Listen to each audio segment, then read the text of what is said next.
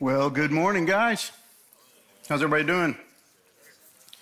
Fun driving in the rain today. It's either ice or rain. We just can't seem to get just a nice morning to drive in, but glad you're here. A couple of things.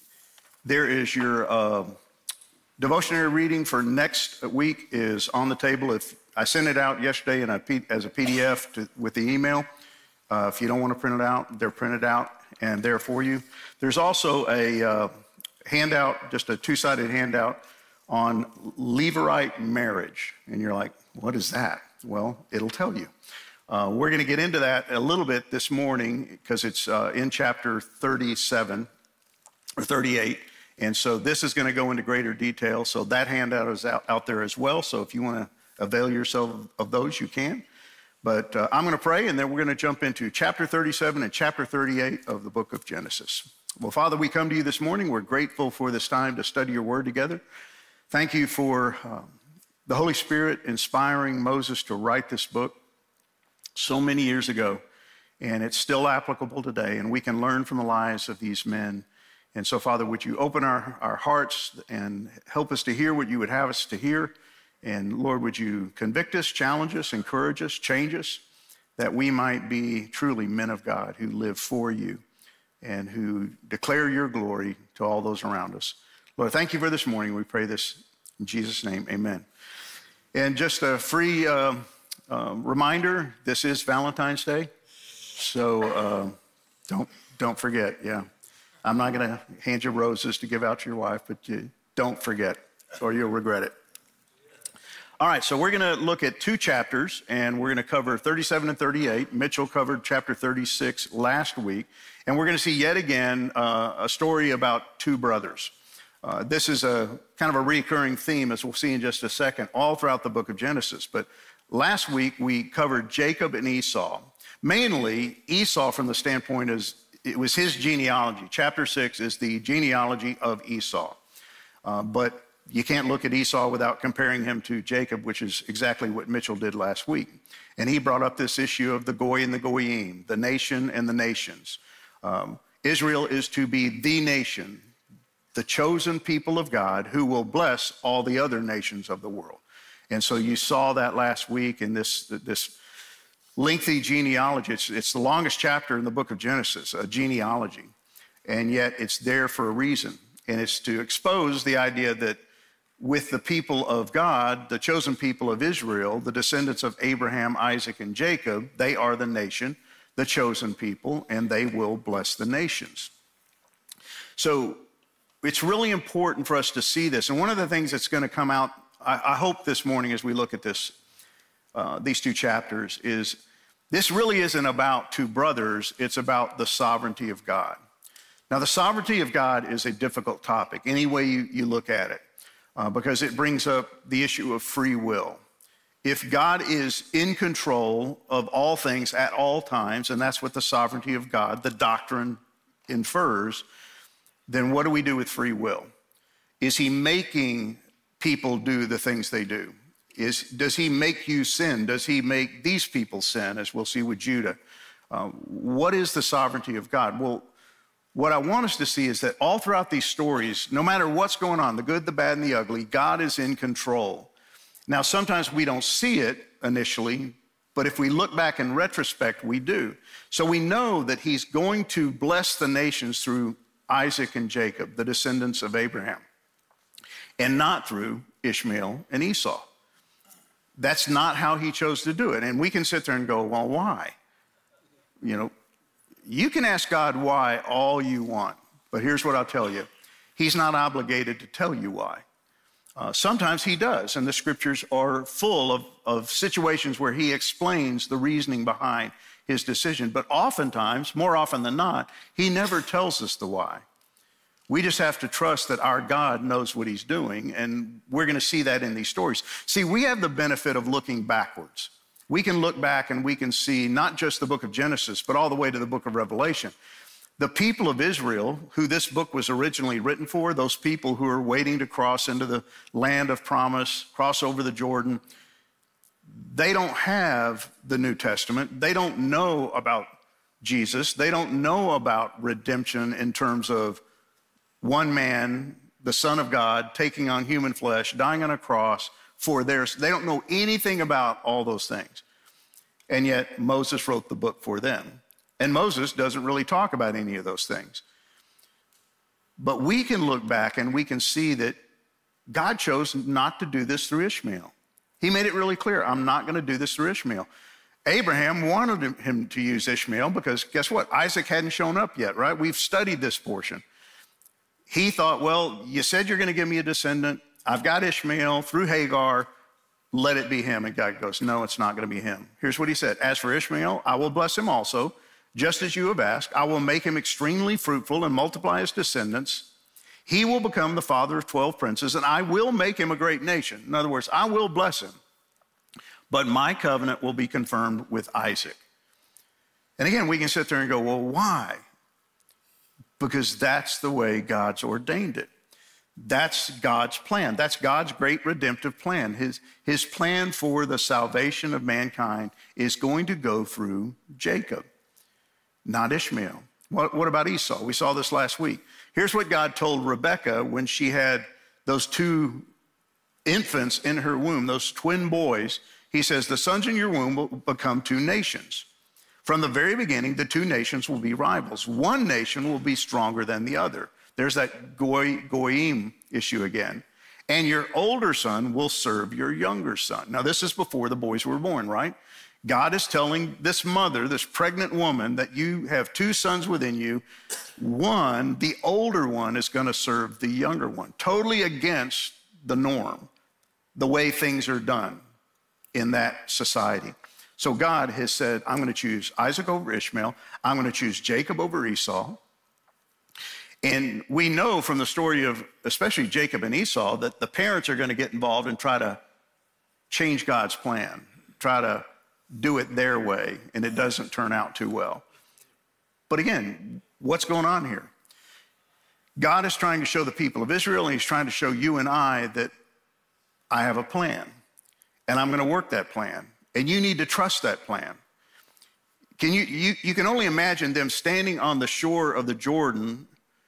The spies have come back, they've gone through the land, and they've come back with a story that, hey, the place is fruitful. It truly is a land flowing with milk and honey, but there's giants in the land.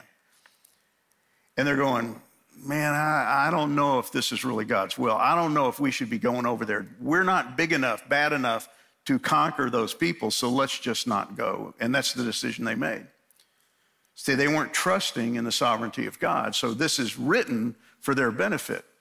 And it's written for our benefit that we might understand that God's ways are not our ways. God does things in really bizarre, strange ways. And if you've studied the scriptures very long, you realize that that's true, that his ways are not my ways. He will always do it differently than what I expect.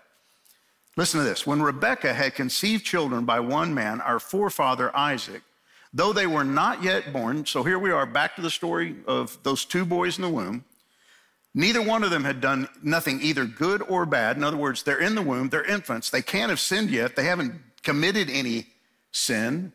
We know they're going to be born with sin natures because of the sin of Adam and Eve, but it says, in order that God's purpose of election might continue, not because of works, but because of him, God, who calls. She was told, the older will serve the younger. And then it clarifies it. Look at this. As it is written, Jacob I loved, but Esau I hated. That passage has always bothered me because it sounds like God is this discriminatory being who just chooses, well, I'm going to hate you, I'm going to love you. It's not unlike Jacob and his wife deciding Jacob's going to love Esau and Rebekah's going to love who? The other son. You know, we got to be really careful when we look at this, what's going on. It says, Jacob I loved, but Esau I hated. It's not saying that he truly hated Esau. He didn't despise Esau. But in terms of his divine plan, his grand redemptive plan, he's chosen to work through one. He's chosen his will. I don't understand it fully. I can't explain it fully. But this is the way of God when it concerns redemption. And if you think about it, guys, from Genesis all the way to Revelation, the whole book, all 66 books, is pointing to one thing: the redemption of mankind. That's the story. It's not about these isolated stories about Jacob and Esau and Isaac. It's about the redemption of mankind from Genesis all the way to Revelation. First creation, new creation. First Adam, second Adam. That's what this is all about. So it's about God's ways. I love what Romans 9 says. What shall we say then? Is there injustice on God's part? By no means. For he says to Moses, I will have mercy on whom I have mercy, and I will have compassion on whom I have compassion. See, at no point should we as believers be pointing our finger at God and saying, you are unjust, you are unfair, you're unrighteous because of the way you do things. The problem is we do say that. Maybe not in those terms. We say things like, God, why are you doing this to me? This isn't fair. I don't need this. I don't want this. I don't deserve this. And we're basically saying, you don't know what you're doing. And yet he does know what he's doing. I may not get it now, but if you're like me and you got enough gray hair, you can look back and go, I hated that point in my life, but God was all over that point in my life. I didn't like being on the verge of bankruptcy, but you know what? I grew because I was on the verge of bankruptcy, because God used it to teach me about me and also teach me about him. So this idea that God is unjust is just not true. I love what Deuteronomy says. He, God, is the rock. His deeds are perfect. Everything he does is just and fair. He is a faithful God who does no wrong. How just and upright is he? And we need to remember that. We need to embrace that. We need to revel in that our God is just, fair, righteous, and good in all that he does. And the reason we need to know that and believe that and remind ourselves of that is because you're going to face something probably today that paints a different picture of God. Something's going to happen in your life, maybe to a friend, a coworker, somebody in your family, where you're going to go, I don't think this is right. And you're going to have to step back and go, wait a minute. My God is good, just, righteous in all that he does, because he's sovereign over all things. So as we look at these stories, and particularly chapter 37 and chapter 38, I want us to keep that in the back of our mind, because all of these stories of these patriarchs are evidence of, proof of the fact that God is sovereign. If we take them in isolation, if we separate them out and just look at them as stories, we don't really see it so much. We almost look at them and go, well, that's not really fair. That doesn't seem right. Why did he let that happen? And particularly as we study from this week forward, the life of Joseph. I read the life of Joseph and I go, man, it sucks to be Joseph. Why would God do this to this kid? Why would God allow all the stuff to happen to this kid who doesn't seemingly deserve it? And yet, guess what? God has a plan, and God's working the plan. It doesn't make sense if you take it out of the overall context of God's grand redemptive plan. But if you keep going back to God's always had a reason for everything that's happened, then you begin to trust him more for all that has not yet happened. So all of these stories are going to be reminders of what? The faithfulness of God. I love what God says about himself. My thoughts are not like your thoughts. And I'm really glad that his thoughts are not like my thoughts. He also says, my ways are far beyond anything you could ever imagine. And the older I get, the more I realize how true that really is. His ways are not like my ways. He says, my ways are higher than your ways, and my thoughts are higher than your thoughts. He is above me. He is all-knowing. He's omniscient. He knows the end. He knows exactly what he's doing every moment of every day. And we need to trust him in that. And that's what these stories teach us. So let's look at this. End of chapter 36, it says, Esau, the father of Edom, his descendants, according to their dwelling places, lived in the land of their possession. And this is what Mitchell covered last week. They're living down in that southern region called Edom, and God gave it to them. That's where they live. These are the nations. Esau's part of the nations. They're not the chosen people. It's not how God has chosen to do his plan, and his grand plan is that they're going to live down there, and they're going to be prosperous down there, and they're going to have kings and chiefs, and all of that's great in their land. But then it picks up in chapter 37, and it changes course. Remember, this is a transitional chapter, chapter 36, and it leads to this. It says, Jacob lived in the land of his father's sojournings.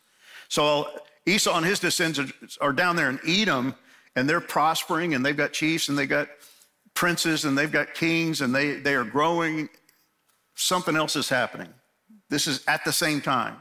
Jacob is still living in the land of his father's sojournings, which is an emphasis on the fact that they're sojourning. They're still not living in land that belongs to them. They're strangers, they're aliens, they're just passing through. Edomites settling, prospering, part of God's plan. Israelites, not the same story. They're living in this land, the land of Canaan, that does not yet belong to them.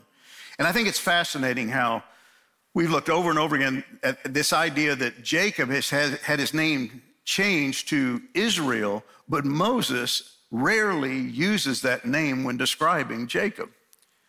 Why? Because he's still not living like Israel. Let God rule. He's still got some problems with autonomy, self-rule, wanting to do it his way, and we're going to see that today. So what's going on here? They're living up in Canaan. They still don't own any property to speak of. They own a few little plots of land, but they really don't represent a great and mighty nation yet. It says, these are the generations of Jacob. I want to take a little bit of time just to review what that means. We've seen this term, these are the generations of, for many chapters now. It's all throughout the book. These are the generations of, and we always attach it to a genealogy. That's what we saw in chapter 36, the genealogy of Esau. So 13 times in the book of Genesis, this phrase is used. But it's not always followed by a genealogy. And it doesn't always mean these are the generations of. It can sometimes mean this is the happenings. This is what came next. It's the Hebrew word teledah. And so it doesn't just mean, hey, get ready, I'm going to share you a really boring genealogy. It's here's what happened to Jacob and all those who came after him. Here's what took place next. That's literally how it can be translated. This is what happened next. What happened to Esau? Chapter 36 tells us. What happens to Jacob? That's what this chapter is going to tell us. But it's interesting that it's going to tell us not about Jacob, it's going to tell us about Joseph. Because look at what it says. Joseph, being 17 years old, was pasturing the flock with his brothers. It starts out saying, this is what happened to Jacob, and it starts talking about Joseph. Why? Because it's all about descendants. See, Jacob's going to die eventually. He's going to be just like Abraham, Isaac. He's going to die, and it's going to continue on through his descendants, in particular, Joseph. So now we're entering into the part of the book of Genesis that we're probably the most familiar with, the story of Joseph. And it starts out when he's 17 years old. Moses, through the inspiration of the Holy Spirit, is now introducing us to a character who's going to be incredibly important, probably more important than Abraham, Isaac, and Jacob, because of the role that he's going to play. Chapter 36, we saw what happened to Esau. Now we're going to see what happened to Jacob through Joseph. Joseph's going to be key. He's going to be huge. He's a fulcrum point in the whole story about what's going to happen to the people of Israel who really don't yet exist. They're just the family, the small family of Jacob at this point. Chapter 38, we're going to see what happened to Jacob through the life of another son, Judah. And what's really fascinating is how these two sons are going to be juxtaposed one against the other.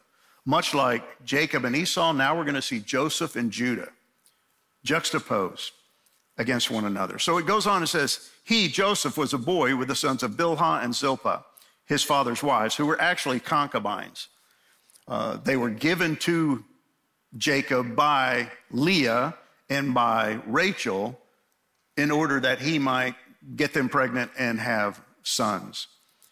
But it says he was a boy with these two women's sons, his father's wives. And Joseph brought a bad report of them to their father. Now, this story is going to begin to unpack the life of Joseph, who we know is 17 years old at this point, and it's going to paint a not so rosy picture of the family, and particularly Joseph. Joseph is going to sound like one of those kids you love to hate. He's just kind of obnoxious. He's going to be the favorite child, and he's going to wear that like a badge of honor, and it's going to irritate the snot out of his brothers, that he's the favorite. And this favoritism thing crops up, it seems, over and over again in the book of Genesis.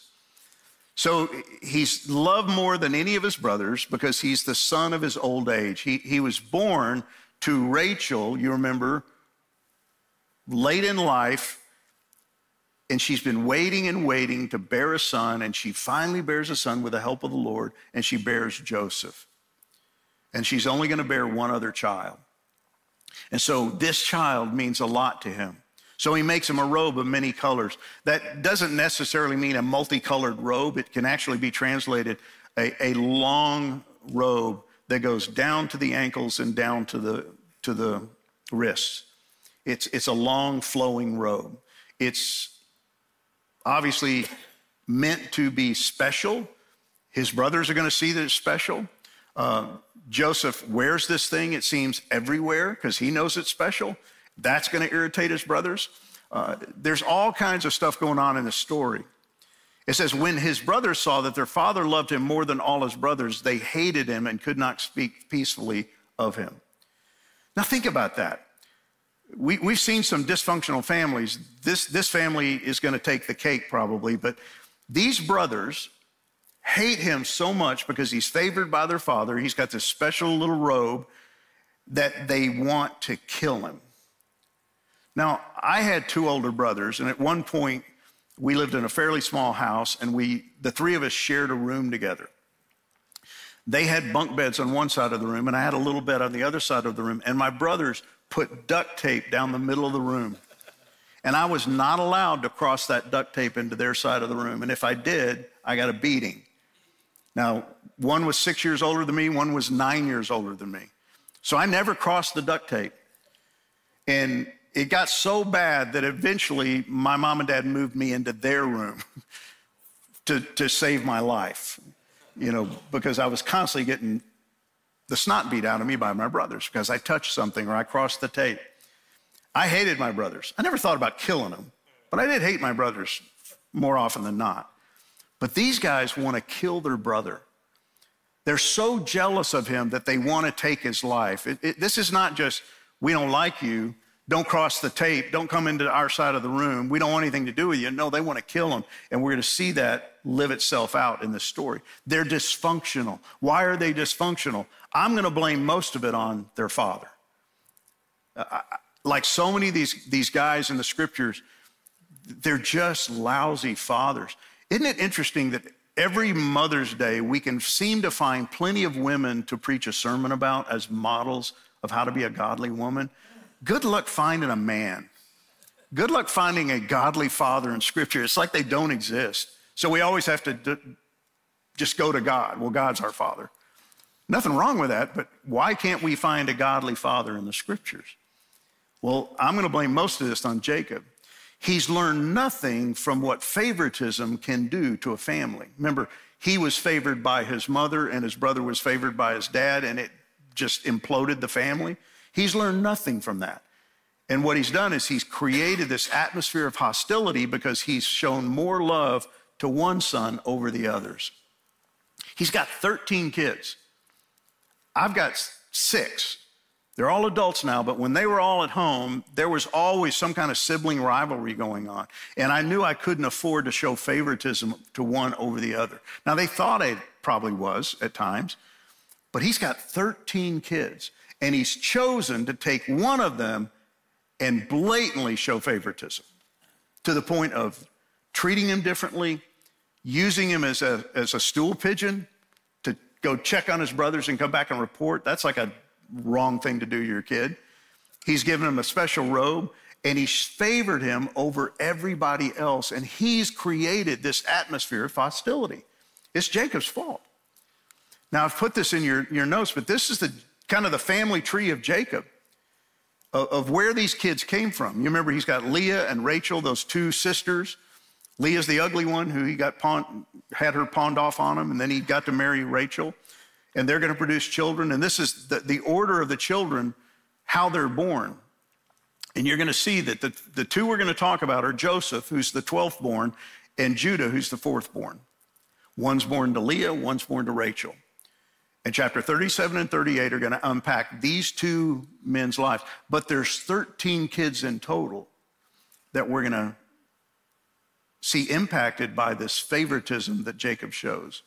And it's going to create this animosity that leads to hatred of such a level that they're going to want to kill their own brother, take his life, murder him. That's what this leads to. And so we're going to look at these two sons, Judah, and we're going to look at Joseph. And here's what's interesting. In these two chapters, both are going to suffer. And they're going to suffer, but for different reasons. Joseph's is seemingly undeserved. Yes, I think he's a little bit of an irritant. He's a little obnoxious, but he really doesn't deserve what's going to happen to him. Judah, his suffering is self-inflicted. Most of my suffering in my life, if I'm honest, is self-inflicted. I may shake my fist at God and go, why? But I can look back and go, because I did something really stupid. I made a bad decision. And so we're going to see in Judah's life that most of what he suffers is going to be something he did to himself. And yet in both of their lives, and I want you to see this, God is in complete control. God is in control. His sovereign will is going to be done in Joseph's life, and we know that story, but it's also going to be done in Judah's life. And we're less familiar with his story of what God is going to do through this guy who makes some really unwise decisions and suffers for it, and yet God's going to redeem it for his glory. So let's look at this. As I said earlier, brothers is a theme that goes all throughout the book of Genesis, all the way back to the early chapters. You have Cain and Abel, the sons of Adam. You've got Shem, Ham, and Japheth, the sons of Noah. We've looked at Abraham, Nahor, and Haran, those three brothers who moved from Ur all the way up to Haran, and only Abraham ended up in Canaan. We've looked at Isaac and Ishmael, the sons of Abraham. We've looked at Jacob and Esau. So we've seen these repetitive emphases on brothers. And it's almost always that one of them is the black sheep and one of them is the chosen one. One goes south and the other one kind of goes north. They don't mirror one another necessarily. They're almost like negatives. There's a positive and a negative going on. And we're going to see that today as we look at these two brothers. Here's what's interesting, and we've looked this over the last few weeks.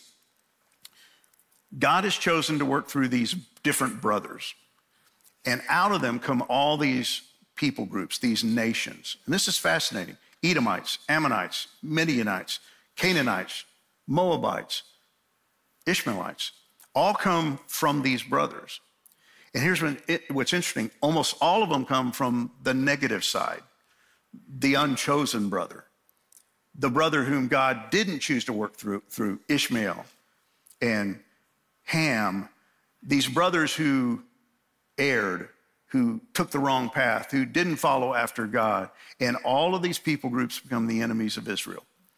And it's going to continue on, not just through the book of Genesis, but all the way into the latter portions of the book of Exodus, and then Numbers and Deuteronomy as the people prepare to go into the land, and then all the way into the book of Joshua as the people do go into the land and actually run into these people. They become the enemies of Israel. It's all from these brotherly relationships that don't seem to be going very well. But again, it's why? It's God's sovereign plan.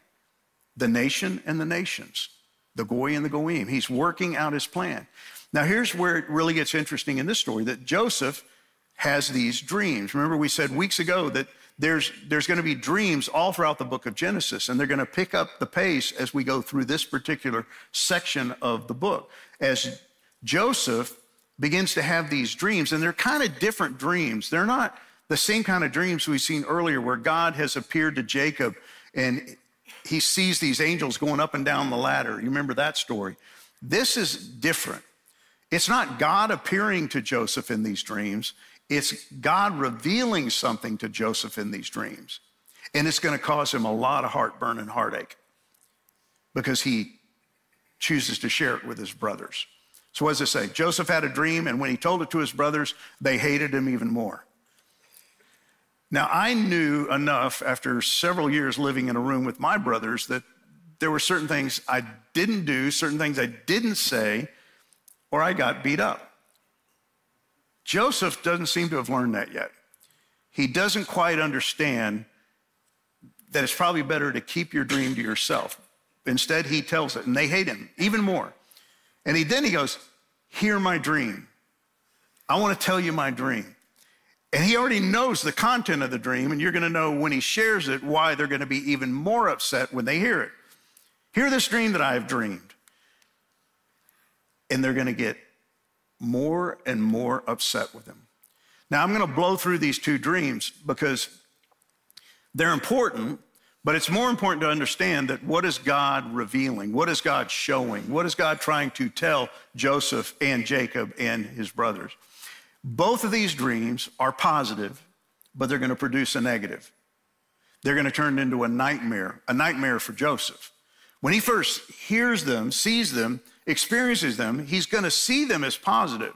I don't know that he fully understands the full import of them, but they're going to turn out negative for him.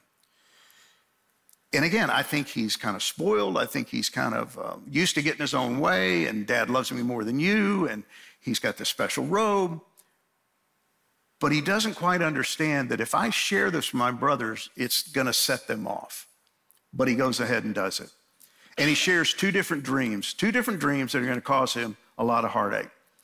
He says, we were out in the field, you and me, brothers, tying up bundles of grain, and suddenly my bundles stood up, and your bundles all gathered around and bowed down to mine. Now, you don't have to be a necromancer or a medium to understand what this dream is saying. And the brothers hear it and they go, are you nuts? You think we're going to bow down to you, little snot-nosed idiot? That ain't going to happen. And I don't know how much of this Joseph understood, but I think he was smart enough to understand that them bowing down to him in the form of sheaves made him look pretty good. And they don't like it. Well, what's the second one? He's bold enough to tell them the second dream. Listen, I haven't had another dream. The sun, the moon, and the 11 stars bowed low before me. Now, again, you don't have to be a genius, a biblical scholar to understand what's going on here. The sun, the moon, the stars. 11 stars. How many brothers does he have? 11. Sun and moon. Mother, father. Everybody's going to bow down to me, including mom and dad. And once again, they don't like it. Things don't turn out well because he's decided to share these two dreams with the 11 brothers who hate his ever-living guts. It says they hated him all the more. Why? Because of his dreams. Not just that he's favored, not just because he's got the special coat, but because he's had these two dreams where he believes they're going to bow down to him. And they're like, no way. And even his dad gets on his case. It says his father scolded him. What kind of dream is that? I'm okay with the brothers bowing down to you, but your mother and I are going to bow down to you? There's no way. Will your mother and I and your brothers actually come and bow down to the ground before you? Now, what do we know? Yes, you will, because we know how the story is going to end up. But they don't know that yet. They don't know anything about the future.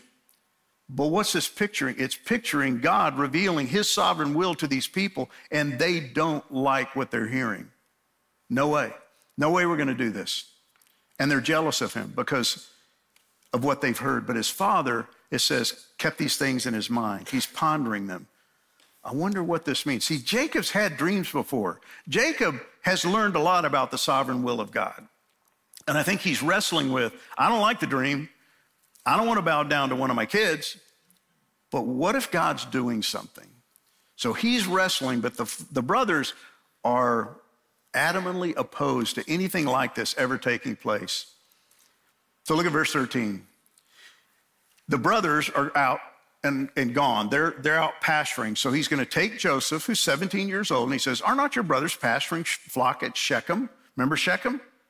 Shechem's where Levi and Simeon murdered all the Shechemites because Shechem raped their sister? Where are they? They're back in Shechem, where they murdered every male who lived in the city. They've set up shop there. They've got grazing land there. For some reason, they've gone back to Shechem. And he says, I'm going to send you to them. Jacob calls his son, his favorite son, in his really classy robe. And he says, I'm sending you off to Shechem to find your brothers. And he said to him, go now, see if it is well with your brothers and with the flock, and bring me word. What's he saying? Report on your brothers. Give me information about what they're doing and how it's going. Jacob seems to be totally clueless that they all hate this kid, and yet he's sending him right out into the fire. Come, do what I tell you. I'm going to send you to go check on your brothers. And here's what jumps out at me. All through this chapter, all through this story, this portion of Joseph's life, he's simply doing what his father's telling him to do. He's obedient. His dad says, get up and go, and he goes. He's probably at least a little bit aware of that, hey, Dad, they don't really like me. He just says, okay, I'll go. He's obeying the will of his father. Wear this coat, bask in my favor, be my favorite. Go to Shechem. It's about 60 miles to the north. He's going to take a long journey by himself to go check out his brothers, and then he's got to come back and report. Tell me what they're doing. And what's he do? He doesn't argue. He doesn't debate. He just goes, okay. He goes. He's doing the will of his father, but he's going to become a victim of his brother's jealousy. Think about that. This guy is obedient. He may be obnoxious. He may be a little full of himself, but he's obedient to what his father tells him to do, and he's going to suffer for it. Suffer for it severely. He doesn't know about it. Jacob doesn't know about it, but that's what's going to happen. So what happens? He makes the journey, and they see him. They see him from afar. It's probably because of this special robe he's got going on. They see him, and it says, before he came near to them, they conspired against him to kill him. Now think about the level of animosity and hatred these guys have for their brother, that they're conspiring, they're beginning to talk about how do we kill him? What means do we kill him by? And they're probably thinking, I want to do it. No, Judy, you don't get to do it. I'm going to do it. Reuben says, I'm the oldest. You don't get to do it. I'm going to kill him. They want to kill their brother. And they said, here comes this dreamer. Here comes this dreamer. Come now, let us kill him and throw him into one of the pits. Let's murder our brother and then throw him into an empty cistern meant to collect water. That's how much they hate their brother. That's how bad this has gotten. They want to kill Joseph. Now again, is God in control?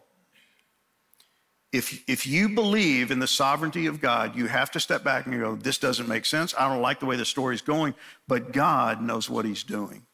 And he's involved in every one of these situations that are taking place. Here's what jumps out at me. We know that Jacob's name has been changed to Israel. Israel can be translated, let God rule. And we've seen he has a problem letting God rule. Guess what? So do his boys. They want to rule. What were the dreams that they were told? You're going to bow down to your younger brother. What do they want to do? They want to kill their younger brother. Whether they got it or not, whether they realized it was divine or not, they don't like that scenario. And so they're going to take control and they're going to solve the problem their way. They're the sons of Israel, let God rule, and yet they want to do things according to their plan, according to their will, to accomplish their chosen objective. They're not going to bow down. They're not going to bow down to Joseph. They're not even going to bow down to their father, because guess what? They know that when they kill him, it's going to devastate their father, and they don't care. They don't care. And we're going to see in just a second, they're going to lie to their father after they know he's gone, because they want what they want. So when Joseph came to his brothers, they stripped him of his robe, the robe of many colors that he wore, and they took him and threw him into a pit, and the pit was empty and there was no water, and they sat down to eat. Isn't that fascinating? They do this to their brother, and then they just sit down and have a meal together. Well, we got that done. Good work, guys. Way to go. But look at this. They stripped him. They ripped off that robe. And what they're doing is they're playing God. Their father gave their brother that robe. They're taking it off of him. They strip it off of him. They want to be God. It says they conspired against Joseph. They stripped Joseph. They threw Joseph into a pit, and then they're going to sell him to Ishmaelites, traders, a caravan coming through. This is what they do.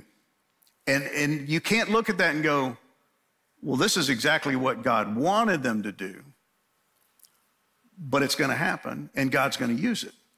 This is where the sovereignty of God and the free will of man really run head on into one another. Is God making them do this? No, I don't believe God is. Is God allowing them to do this? Yes, he most certainly is.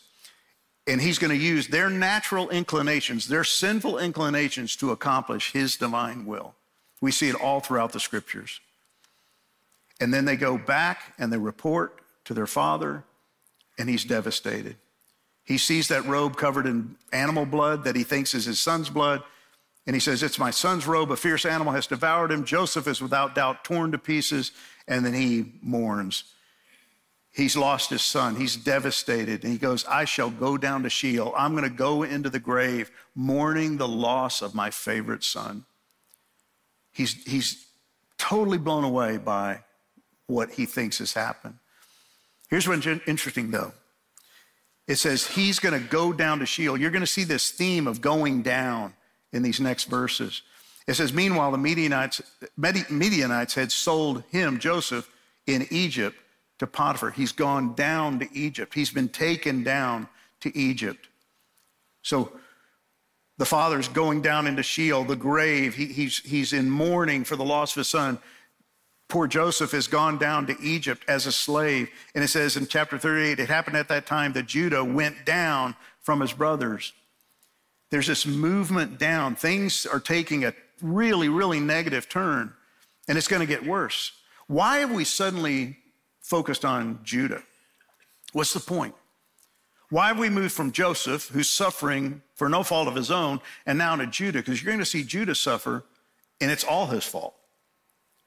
Look at what it says. He went down from his brothers and turned aside to a certain Adulamite whose name was Hira. There Judah saw the daughter of a certain Canaanite whose name was Shua. He's going to make a decision to leave his family for a period of time, and he's going to go down to a region where he doesn't belong. He's going to choose a wife. From among whom? The Canaanites. We've seen this before, right? And it says, and she conceived and bore him a son. And he called his name Er. She conceived again and bore a son, and she called his name Onan. And yet again she bore a son, and she called his name Shelah. Now, guys, I'm not a biologist, but we know this takes some time, right? That he's living with this woman for a period of time, long enough to bear 3 sons. She's a Canaanite. She's not of the clan of Abraham, Isaac, and Jacob. And it says he's in this place called Chezib. He's in a place where he doesn't belong. He's not among the people of God. He's not among the chosen. He's among the nations. And he's chosen a wife from among the nations, something he was not supposed to do. And here we see once again, he's living by the slogan, let Judah rule. I want to do my life my way. I want to live my will, not God's will. He's in the wrong place. He's married for the wrong reason. And it seems to be out of lust, not necessarily love, and he's fathering in the wrong way. How do I know that? Well, let's just finish the story. He turns out to be a lousy father, just like his dad, and it's going to cost him dearly. All these decisions he's made, going down to Chezib and going into, literally, physically, this woman and bearing 3 sons is going to turn out really poorly for him. He goes on and says that Judah took a wife for Er, one of those sons. One of those sons of Judah is going to get a wife, and her name is Tamar, and she's going to play an important role as we move forward. But listen what it says. But Er, Judah's firstborn, was wicked in the sight of the Lord. It's interesting that we see now this progression from going down, and now you've got this grandson of Jacob who's wicked. The son of Judah, born to this Canaanite woman, is deemed wicked by God, and he puts him to death. We don't know why. We don't know what he's done, but he's wicked. Wicked enough that God takes his life. So what happens? Judah takes a wife for him, Tamar, gives him to her, and then God takes that man's life. Why? Because he's wicked. And then he's going to give Tamar, the widow, to the other brother, the second-born, Onan. And this is where that little article on Levirate marriage is going to come in handy, because the role of that brother is to impregnate her so that she can carry on the legacy and the line of the dead brother So his job is to go into that woman so that she might bear a son and keep on the legacy of the dead man. But what happens? He don't want to do it. He doesn't want to follow that. And you're going to see now Onan wants to rule. Onan wants to let Onan rule the way Onan wants to do things, and it doesn't turn out well. Onan was not willing to have a child who would not be his own heir, so whenever he had intercourse with his brother's wife, he spilled the semen on the ground. Now, I don't think I need to explain what's going on there, right? He doesn't want to do it, so he doesn't consummate it. He doesn't finish the job. He undermines the whole process. I refuse to follow through on my obligation. And God says it's wicked. And God takes his life. Two sons now, born to Judah, are dead. For what? Wickedness. Well, it's going to get even worse. Then Judah says to Tamar, his twice widowed daughter-in-law, remain a widow in your father's house, not his house, but her father's house. You go home, you go back and live with mom and dad, and when Shelah, my youngest son, grows up, gets old enough for marriage, I'll give you to him. And then he can impregnate you so that you can have a son and carry on Er's legacy. For he feared that he would die like his brothers. See, he's not willing to give her to him yet because he doesn't want to see a third son die. It's like he thinks she's cursed. And so he said, you just go home, and the day will come when I'll give you to my third son. But we're going to see he never intends to follow through on that. So Tamar went and remained in her father's house. And this is where it gets really, really seedy. And you're going to see why Judah is juxtaposed to Joseph in these chapters. He's driven completely by fear and not by faith. He has no intention of following through with his commitment, of keeping the Levirate marriage vow, of giving his son, his youngest son, to Tamar. So he's deceived her. He's lied to her. Here's that pattern of deception that began with Jacob and is carrying now on with his descendants. And he's going to leave her. He's going to leave this woman, twice widowed, with no hope. No heir and no hope for the future. He's willing to do that. And it's going to lead to someplace really dark. Look at what happens. Tamar's going to get desperate because she knows if I don't get a husband, if I don't bear a son, I have no hope for the future because women have no place or role in society at that time. They have no rights. It all comes through the male. So she's going to deceive her father-in-law. And in doing so, she's going to expose that he's a liar. He is deceptive. He can't be trusted. And he's immoral. So what she's doing is she's going to force him to keep the vow, the Levirate vow. And it's really interesting how she does it. It tells us that she dresses up as a prostitute and she goes to the city gate and Judah shows up. His wife has just recently died and he shows up and he's thinking, it's been a while since I've had some female companionship. He sees this woman and he goes into her, not knowing that it's his daughter-in-law. She's wearing a veil. And he gets her pregnant. But he gives her some gifts, some things to keep so that when he shows back up with her payment, he'll know which one of the prostitutes it is. You see all the deception going on? She's deceiving, he's deceiving. All this is going on. And 3 months later, this is what's fascinating. Judah is told Tamar's pregnant. And he goes, burn her. He thinks she's committed an immoral act. What has he done? He slept with a prostitute. Not just a prostitute, but a cult prostitute of a pagan religion. But he hears she's pregnant and he says, burn her. And that's when she brings out these 3 gifts that he gave her. And she goes, it was you, Dad.